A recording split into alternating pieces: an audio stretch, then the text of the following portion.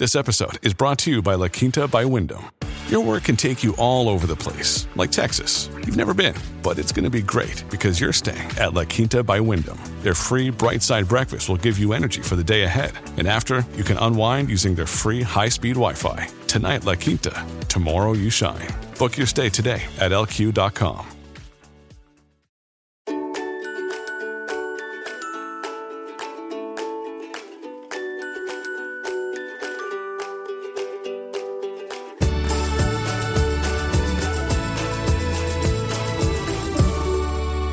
We're momming today with Reshma Saujani, author of the new Pay Up, The Future of Women and Work.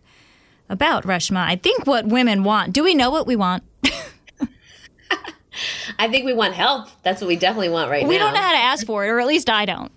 No, we're horrible at asking for it because we've been taught to kind of be martyrs a little bit, and that, motherhood's a choice in particular. And we're always used to giving ourselves to everything, our husbands, our kids, our parents, all of it. I go a step further.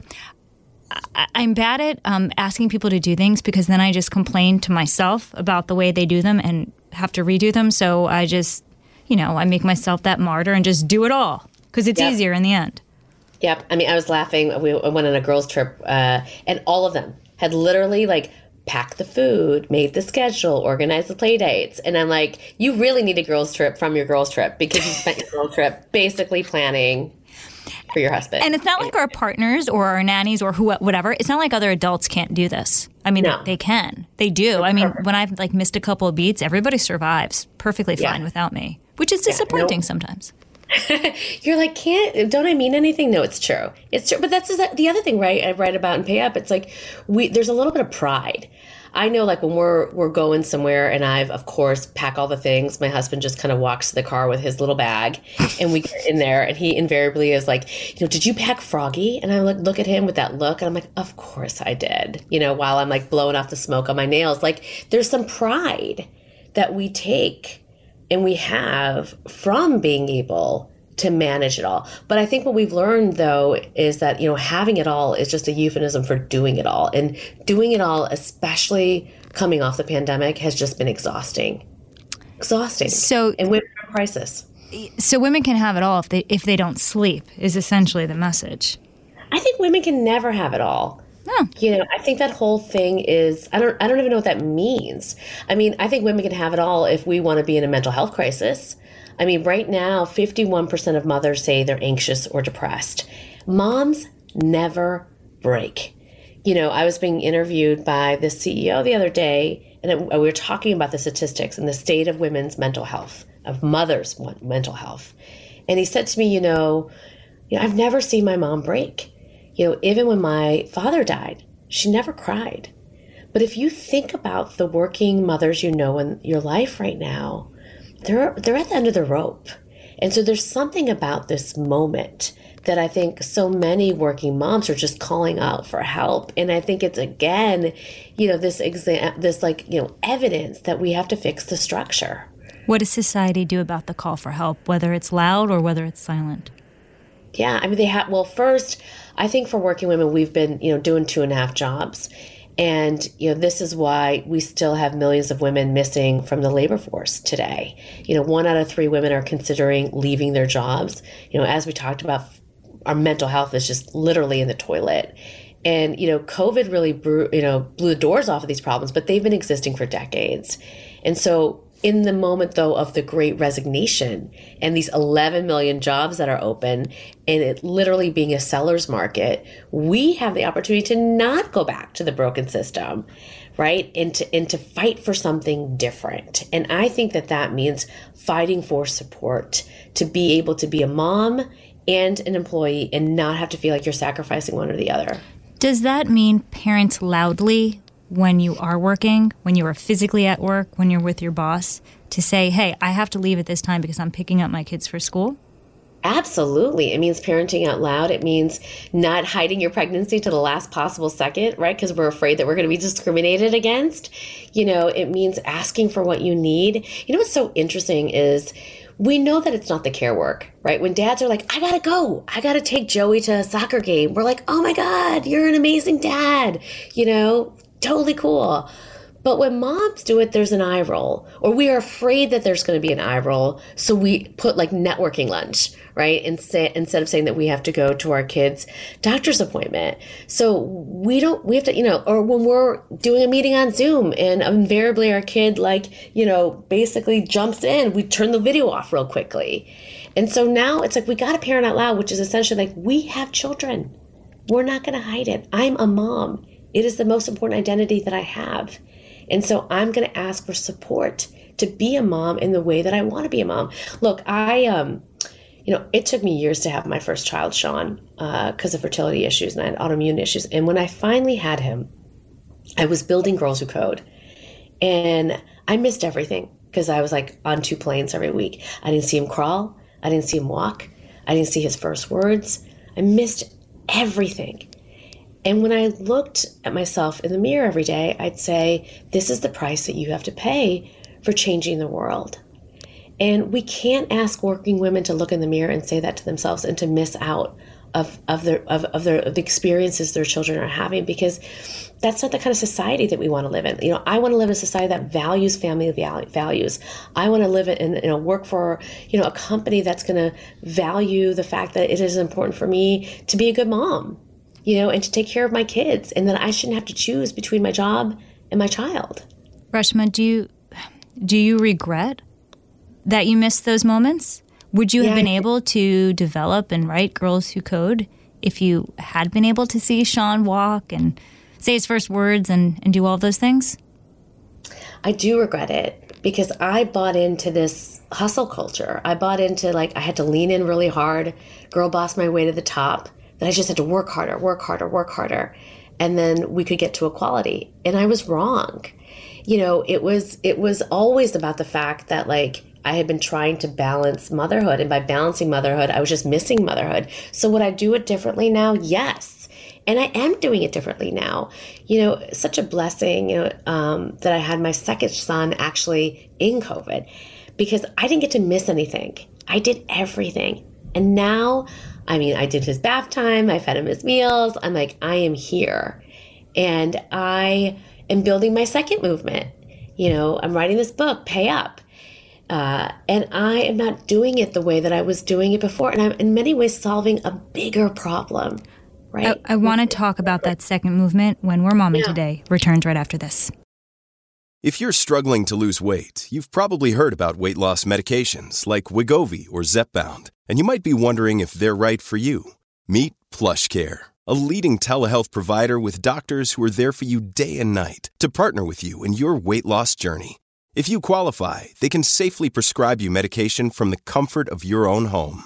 To get started, visit plushcare.com/weight-loss. That's plushcare.com/weight-loss. plushcare.com/weight-loss. Back on We're Momming Today with Reshma Saujani about her new book, Pay Up.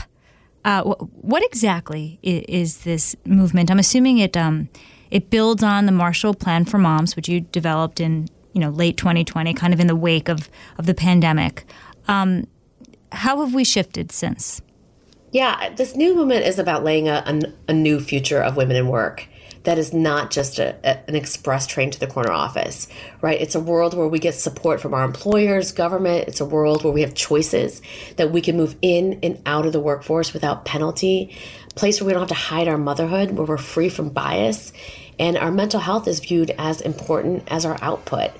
And that means that we can't waste a good crisis. And we literally have a once-in-a-lifetime opportunity to rebuild work. So like I said, fix the system, not the woman. So I'm going to give you 3 things. Okay. 1, I think companies have got to start subsidizing childcare. We have a childcare crisis in this country. It's unavailable. It's unaffordable. Most families spend more for their childcare than their mortgage. And that's why many women leave the workforce, because it's not worth it to pay for childcare and commuting, etc. Every study's shown it's the number one reason. And what's interesting is right now, companies are paying more for the turnover than it would be for them to start paying for our childcare. And they're already paying for things. They're paying for our egg freezing, our IVF, our museum memberships. So I think it's time for companies to help us with our childcare. And I'm building a national business coalition to make that happen. We have a moment right now. What's the magic number? How much should childcare be? I'm just looking at my own experience and the different programs I've looked at for my children, and I mean, the prices are all over the place. Yeah, it's hard because, look, I mean, I think the bill in Congress is saying that the floor you should never be spending more than 7% of your household income. And I think for companies, it's not a one size fits all test. Maybe some for a small business, right? Subsidizing childcare is going to be really expensive. So maybe the way that you support a family is by offering flexibility, and not when someone's got to go at 3 to pick up their kids, you're not getting fired.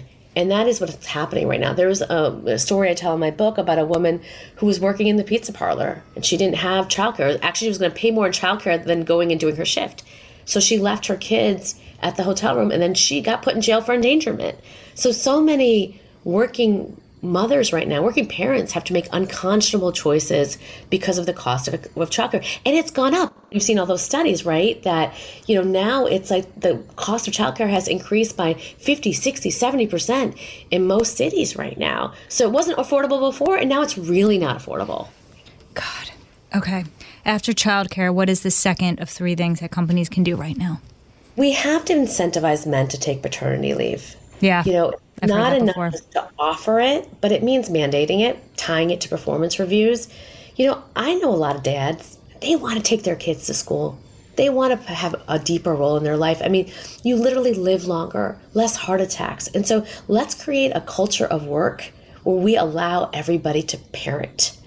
And so, mandating paid leave, that first negotiation that you have as a couple when a baby is born and who's doing what is critical. So, and it's going to lead to more equality at home. We did a podcast a while ago, and you said that mandate paternity leave. So I ran it by a couple of my friends. Yeah. And they all stopped for a second, and they looked at me, and I said, no, let me explain. Because if your husband is home, he knows how to do everything that you do. He knows the schedule. So when a parent has to be home for whatever reason, yeah, dad can do it too. It's not always mom that has to make all the, the sacrifices over here. And it also equates the playing field in the workplace when it's, time for, merit-based whatever. And they said, yeah, you're right. Yeah, and guess what? You get to then go to a girls' dinner and not get text every minute about where the stuff is. And there's that. That's the thing. Yeah. I mean, that's the thing. It's like that's how it creates balance, because it really allows to more kind of 50-50 sharing in the domestic household work because they know where the stuff is. And so you're able to let go too. And look, I think that, the third thing I talk about in Pay Up is mental health. The CDC released a report and they said the 2 subgroups that are the most at risk post-pandemic are 19 to 24-year-olds and moms. Yeah. Yep. And moms. And we are burnt out. We've been through trauma. Our kids have been through trauma. And if we're finally coming to work, we're coming back broken. And so we got to have our employers, support our mental health in this moment. If not, we're just going to turn and walk back out the door again. And that's what's happening. The great resignation or the great quit is being driven actually by women. And they're quitting, and then they're quitting again. Because it goes back to the first thing you said about how do we ask for what we need? And what we need is support with our mental health. And if you're not going to give it to me, instead of quitting and going and finding another place that may not give it to you, how do we figure out how to ask for it? To go back to what you said a few moments ago, you said there's no express train to the corner office. And that hit me. I was like, well, I want there to be. I want to get there pretty fast. But can you also make the argument that in this new way of thinking about how moms and dads are workers and family members and raise children together, that you might be happier at work, but you ain't getting to the corner office because, let's face it, you just don't have the, I don't know what the verb is here, the ability, the desire to put in the time that you need. And correct me if I'm wrong, because I just, if you want to be the CEO of a company, you can't really take off. Right? You got to cut corners, and those corners are you have this ecosystem, and you have people help you at home because you need to answer to the needs of the business. Yeah, but I think the thing is though that person was normally a man who was a CEO and the woman staying at home, right? 70% of CEOs have a stay-at-home partner.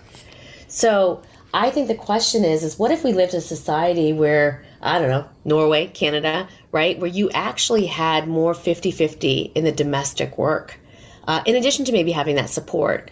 I actually think once we get there, we might then get the Corner Express train to the corner office. What's not going to get us, what's not going to get us the Corner Express train is just taking more leadership courses or, leaning in more, color coding our calendar. Because I think part of the thing that made us feel crazy is that because we never acknowledged that we were doing this full-time thing at home and we never called that work, when we were at work so exhausted, and it wasn't paying off, we felt like, well, I'm just not cutting it.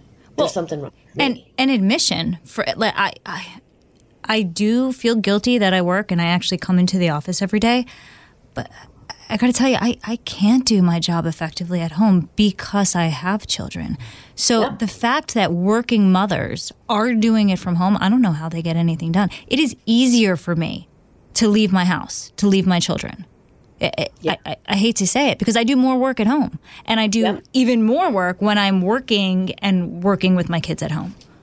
Look, I'm with you. I mean, I'm like doing this book tour. I have a 2-year-old and a 7-year-old. So like somebody's always screaming. It's always bath time. There's some crisis, right? Like there's no space, like not even when I go to the bathroom. You know what I'm talking about. Yeah, I can't brush my teeth in peace. Right. And so imagine doing like CNN interviews and Fox interviews and you know what I mean? Like while that's happening. And so, I too would love to be able to go to the office when I want. But I also love that I can go down and snuggle my little 2-year-old, and, give him a kiss and maybe feed him a banana and that I can smell him and taste him and he's around me. It's on your terms. And so part of it is that's why it's like, why does it have to be one or the other? Why does flexibility scare us so much? And part of it is about control and about trust.